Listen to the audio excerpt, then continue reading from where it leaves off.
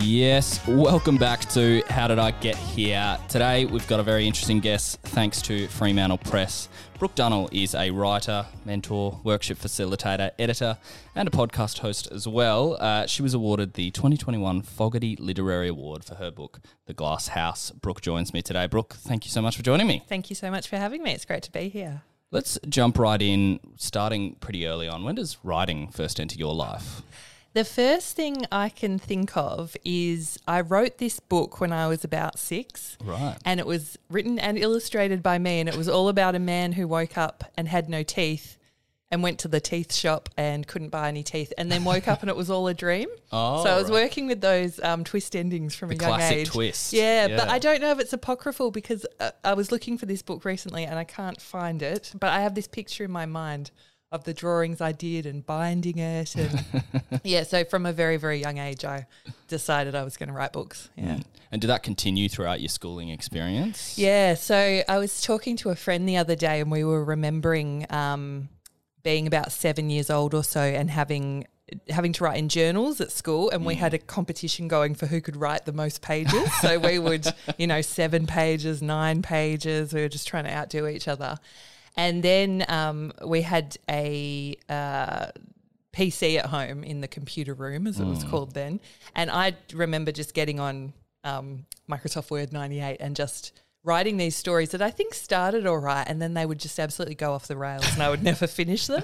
So, yeah, I can't remember there ever being like a break. I was always just, write after school, write during school, make books with my friends. So, yeah, obsessed with it. Yeah. We'd love to hear about student lives here at Student Edge. So if you could describe to us, what kind of student were you? I was a complete goody two-shoes, teacher's pet. I was the one in the front row. You know how you put your hand up and someone like pushes their arm? You have to hold your arm up. Yeah, and they're like, me, and they're calling on other people like, no, I know the answer. I was a very keen student, shall we say.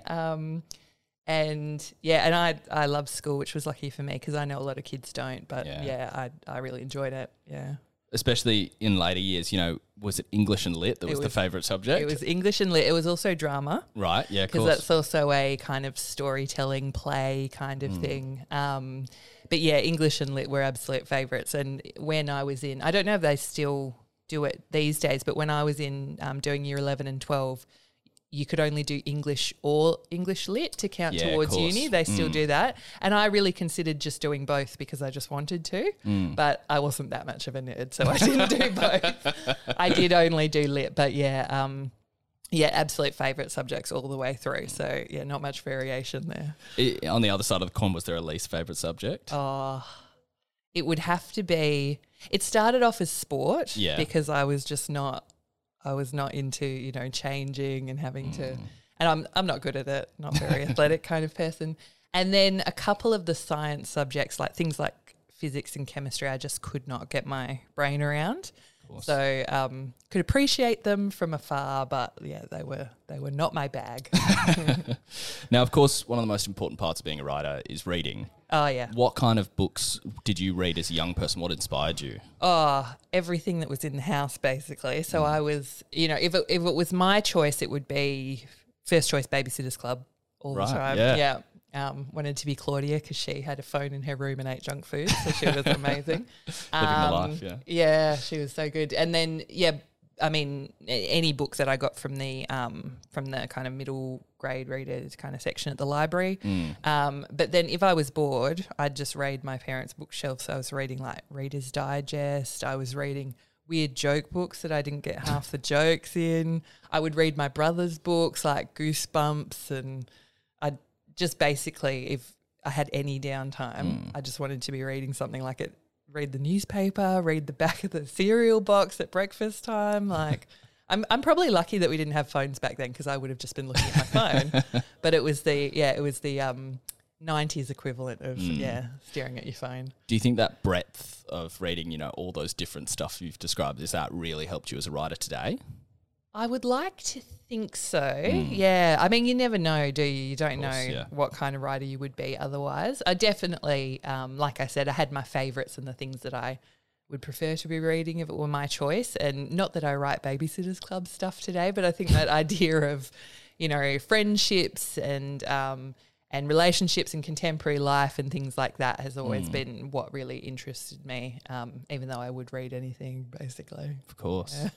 So leaving high school, was it always your dream and your plan to be a writer? Was there any other aspirations?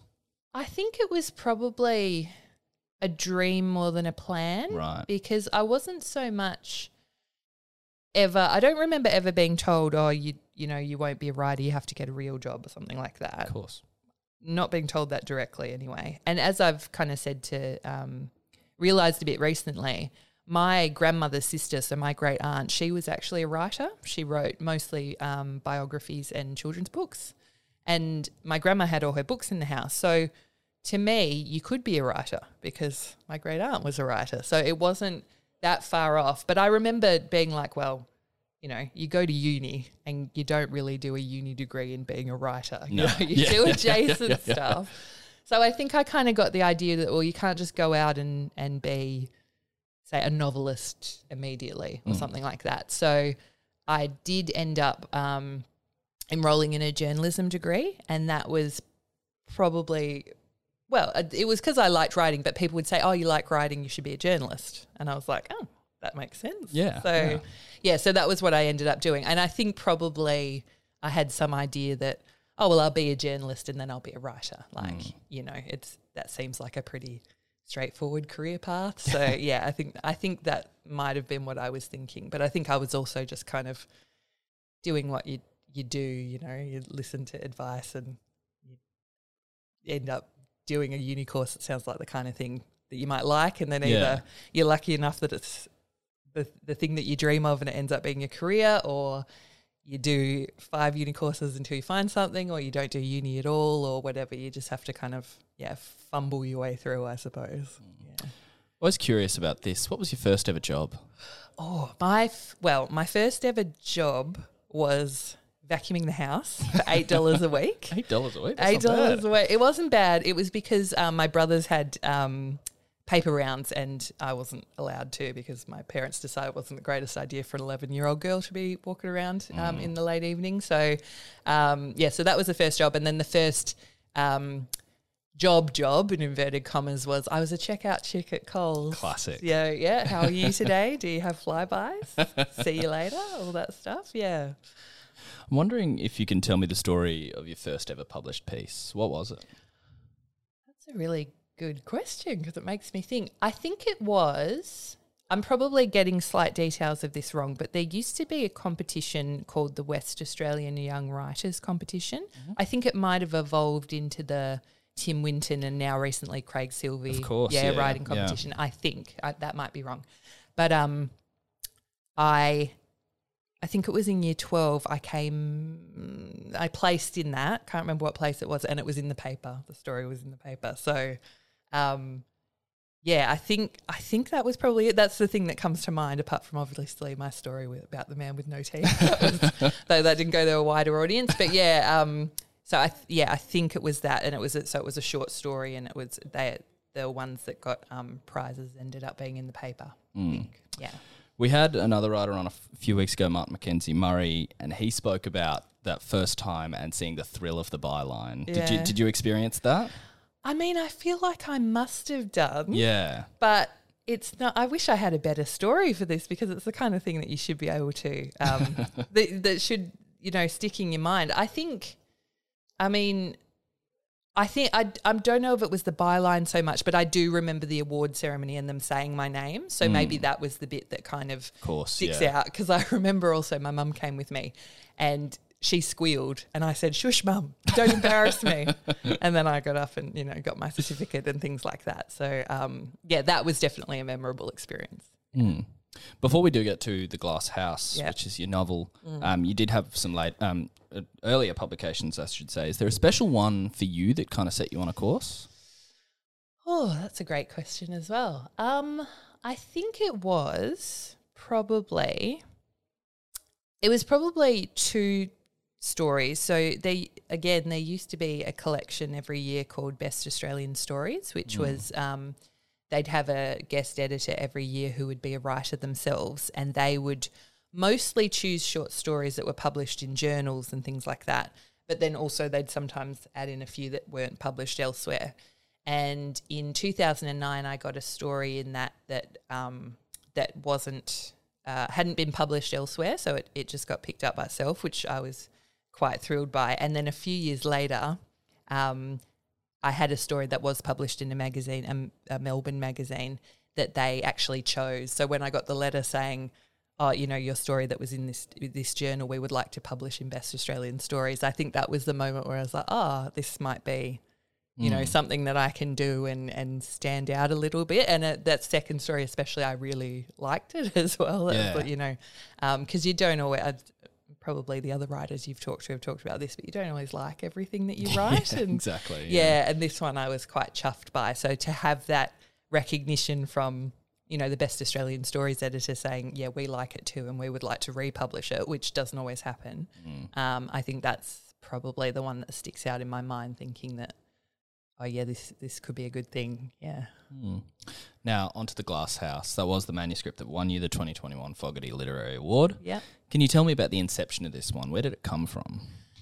So it came from a few different places. So I'd had this idea for a while that the original version of the idea was a woman who is kind of dealing with her childhood and the loss of a parent whilst facing the breakup of her marriage. So that's kind of like this broad generalization for the genesis of the idea.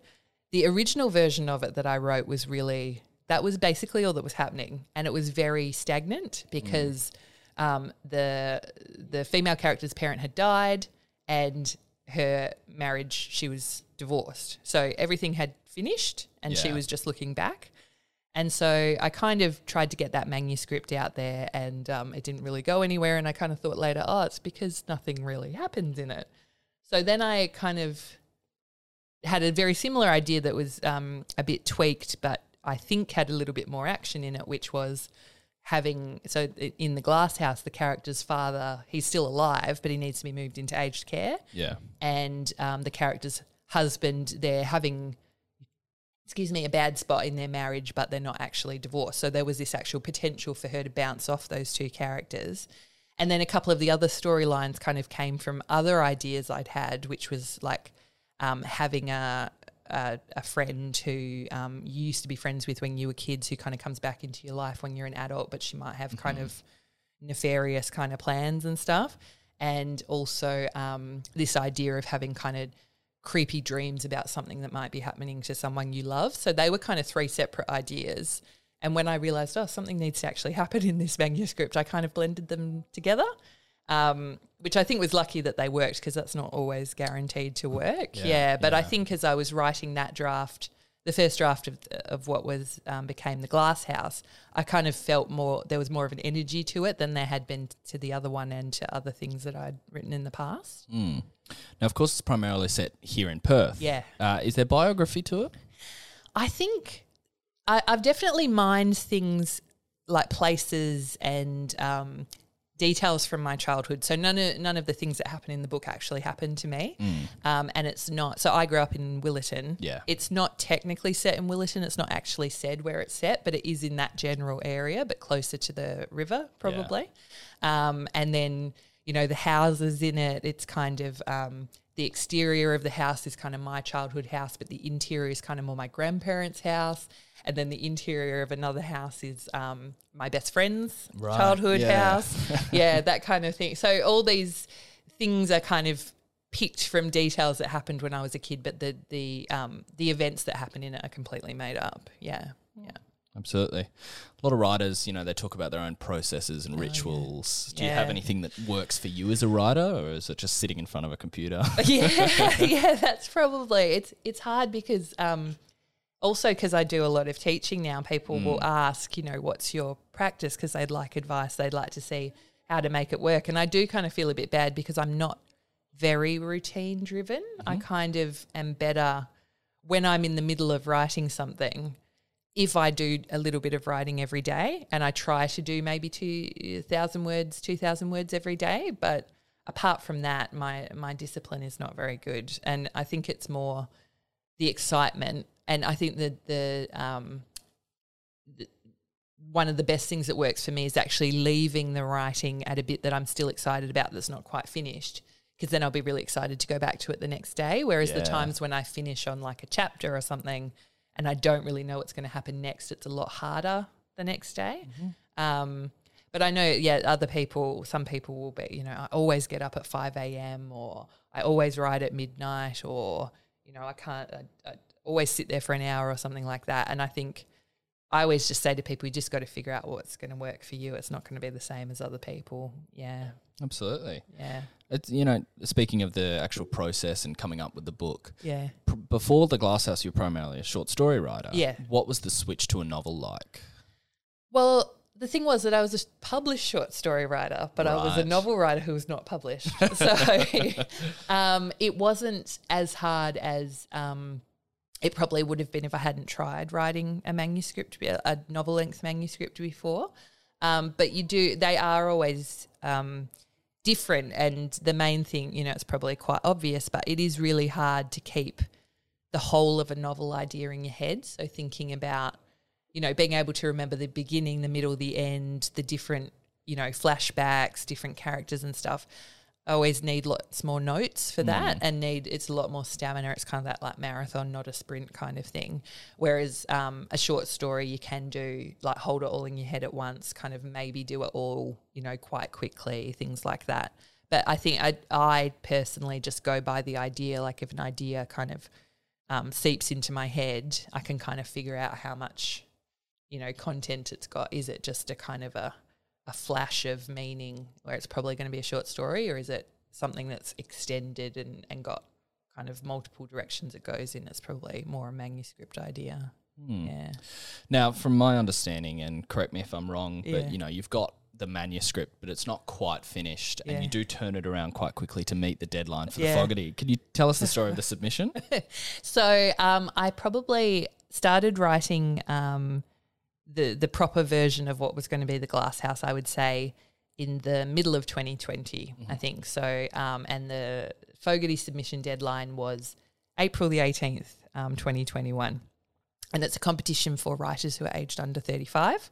And so my 35th birthday was April the 25th, 2021. So I was going to be 34 years, 11 months and 3 weeks old.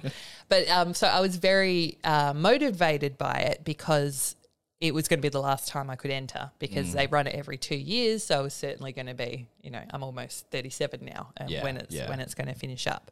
And I pretty much thought, you know, 9 months out or so, I was like, I think if I really give myself a schedule and focus on this, I can get it done, and I can share it with some writing friends who I like to get feedback from. Yeah. That didn't end up quite working. I did kind of talk to them in general about what I was doing, but I didn't end up having the time to show them things I was worried about and get feedback from them. And so I ended up submitting on April the 18th, 2021, the very last day. I think they've reassured me that I wasn't literally the last entrant, but I was definitely up there. one of the very last entrants. But it was, you know, it was still open. So an opening is an opening. And then, you know, lucky for me, it was only a few weeks until they actually rang up and said, oh yeah, you've been shortlisted. So I had very little time to kind of stress out and freak out about it. Leads into my next question. You know, you get the call, you are shortlisted. Yeah. There's $20,000 in a publishing contract on the line. Yeah. What's going through your head, especially as you get that call? Yeah. Well, first, so I missed the call because I was with a friend, and I like to Google who's called me that I don't know, the number I don't know that doesn't look like a scam number. And so when it kind of came up as a Fremantle Press number, I thought, I don't think they're going to be calling to say thanks but no thanks. But I did think I might be long listed or something, which is and I thought they might just tell me, it was good, and, you know, but that it wouldn't go any further. And so, but when I did ring back, Claire and George's voices were so excited. I was like, oh, this is, you know, maybe something good has happened. So, so they said I was shortlisted. I think they did say that there were 3 of us who were shortlisted, and they said, you know, this is when the event's going to be. These are the things you need to do.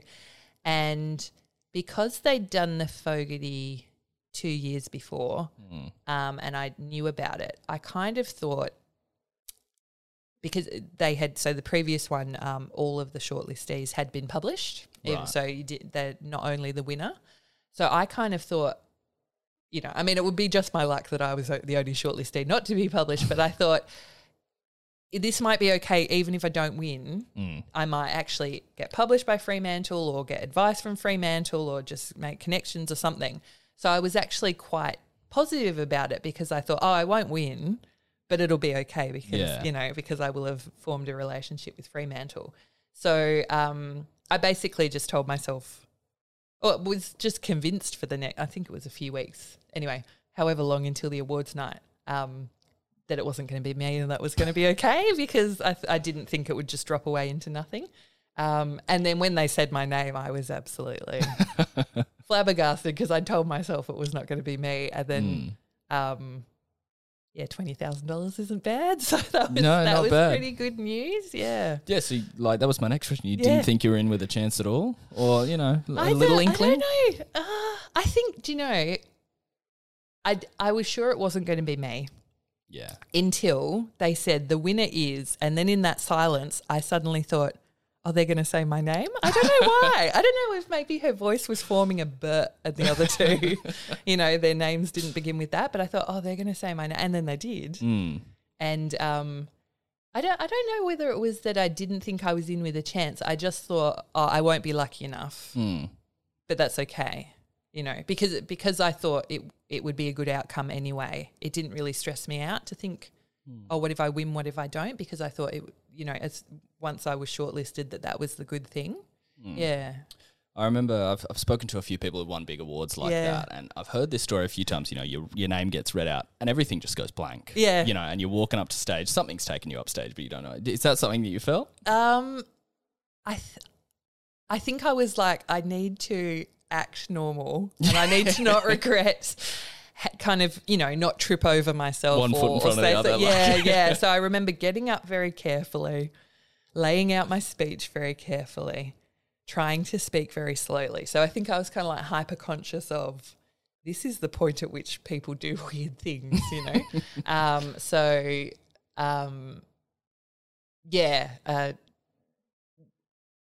just was it is a bit of a blur, I think, but I think the main thing that I can think of is me going, be cool, be cool. Never been cool in my life, but be cool now, you know. Yeah. Of course, then, so you win the award. The next step is actually publishing the book. Yeah. So I think it's then 2022, late 2022, the book actually does get published. So it's a fair while between those two events. Yeah, it's 19 months. Yeah. What was that experience like for you? It was when they kind of said, I can't remember if they said on the night or if they said if I'd known or whatever. Anyway, once I learned it was November, I did think, I knew that publishing was a long process. I thought, oh, that's quite long, but that's okay. The editing process itself was really, really good because Georgia, who was my editor, she is brilliant, and all the people you talk to will say that she's brilliant. And so it was a really interesting process where she would give these suggestions or say, you know, this kind of reads like this, or what if you expanded this kind of bit? And I'd always think, oh yeah, that's a great idea, you know. So it was just this process where you felt like she was really helping. And so, yeah, we went back and forth a little bit on that. There's a few hiccups, you know. I think there was a little bit of took a while longer to get the cover page than they kind of maybe had hoped and stuff like that. And so some things you're kind of waiting around for ages and then suddenly something happens very quickly. But it was really, really interesting because I felt like I knew a little bit about publishing, and I knew Australian publishing is different from English publishing, American publishing, things like that. But just being able to see how it gets done was just really fascinating. But then there is this really long kind of empty period when they're like, oh, it's all set up, but then the book doesn't come out for a lot more months after that. So it's just really kind of an interesting, strange kind of process. Yeah. When you got the first copy of the book, what did that feel like? I didn't cry. I probably should have, but it just Yeah, I think, again, I think the thing for me was seeing the cover for the first time. So not when it wasn't necessarily a physical copy, but when they said this is the one that we're picking, that was when I kind of thought, oh, my book is a real book. You know, it's got a face on it, basically. Not that it's a face, it's a head, but anyway. And yeah, it's just kind of, I mean, it's probably a cliched term, but it is surreal. It's kind of weird that you're like, oh, I made this thing and other people are going to see this thing and they're going to have opinions on it and things like that. And I can hold it in my hand and just all those kinds of things that is very different from having digital words on a computer. Of course. Or having it, on a bookshelf. Yeah. What's next for you as a writer? Well, I have written another book. Oh. Yeah, and it's going to be published next year. So that's very exciting. I'm looking forward to doing the editing process again. Got a few events and things like that, teaching and stuff. But one of the main things I'm excited about is that they've actually asked me to be one of the judges of the Fogarty Literary Award that's coming up. So that's going to be so exciting to see what comes in and the manuscripts that are going to be the most exciting and have the most potential. That's going to be really, really interesting. Yeah. It's my next question. You know, you are judging this year's award. Is there anything you're looking out for? Like, what do you look for in good writing? I think it's something that just makes you dying to know what happens next. Yeah. And also really enjoying the process of absorbing the words, because sometimes you'll read something where you're either kind of on the writing or you're a bit annoyed by the writing, but you're like, I'll flip to the end because I want to know what's going to happen. So I'm hoping for that kind of mixture where you're just enjoying it so much, but also you just want to know what the writer's going to do with these characters they've created and the scenarios they've created. And so that could be a range of genres, you know, from creative nonfiction, it could be genre fiction, it could be literary fiction. A good story is a good story. So is there any advice that you might have for aspiring writers or for young people who might be thinking about entering this year's award? My first advice would be that if you think it's something that you would like to do that interests you, you should definitely give it a try, because you never know, you know, what you've got until you've actually got it down. I would suggest that maybe trying to get it in the day before the deadline might be a good idea for them. I don't know. I mean, like I said, a deadline's a deadline. But I just always think, just because there's not that many opportunities to have, you know, publishers and editors and other writers and stuff read your manuscripts, because with a competition, everything's going to get looked at. Whereas, you know, when you send manuscripts to publishers kind of on spec, you don't really know what's going to happen to it. So this idea that you could, you know, it's for young writers, so there's automatically not going to be eligible to everyone. So you've got this chance that you might not get in other competitions. You can get it in front of a real publisher. You've got this chance to win money, get it published, get it looked at, meet other people. You know, it's just definitely something that you should try, but also proofread. Proofreading is always good as well. If you've only got, you know, not all the time in the world, do try and proofread it, and also, you know, that's kind of more technical advice, but probably more general and useful advice is to trust your voice, because I think another Fremantle writer, David Wish-Wilson, said this to me, which I thought was really good. So he teaches at Curtin, and he said that often he finds people feel like, you know, living in Perth and having a kind of contemporary existence isn't worth writing about. And, you know, you might not want to write about your kind of own life. You might want to write about history or about space or whatever, but whatever you want to say is worth being heard. You know, you don't need to mimic other people or think that the ideas you come up with aren't worth it. So kind of if you trust yourself and you kind of lean into your voice and give yourself that opportunity, I think that's really the best you can do for yourself. Yeah. Before I do let you go, Brooke, a couple of reflections that we ask everyone here on the show, you know, reflecting on your career so far, is there anything you'd change along the way? Interesting. I probably would have submitted to the Fogarty before the last day so that I didn't have to admit to everyone that I'd done it. I don't know. There was a period of time that I wasn't writing very much and, you know, everything happens the way it needs to happen. But now I wish I kind of had, I think I was a little bit, you know, disillusioned and stuff. And I kind of just wish that I'd not had that lull because looking back, it didn't really do me any good. And so I think I probably would have wished that I would have kept it up a little bit more and been a little bit more consistent with it at the time.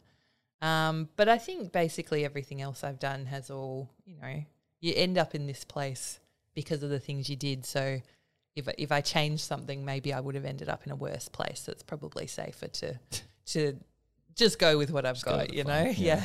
And finally, a hypothetical we like to give on the show is, you know, your 15-year-old self is sitting in front of you. What advice are you giving her? I think, I don't know what I would have liked to hear when I was 15.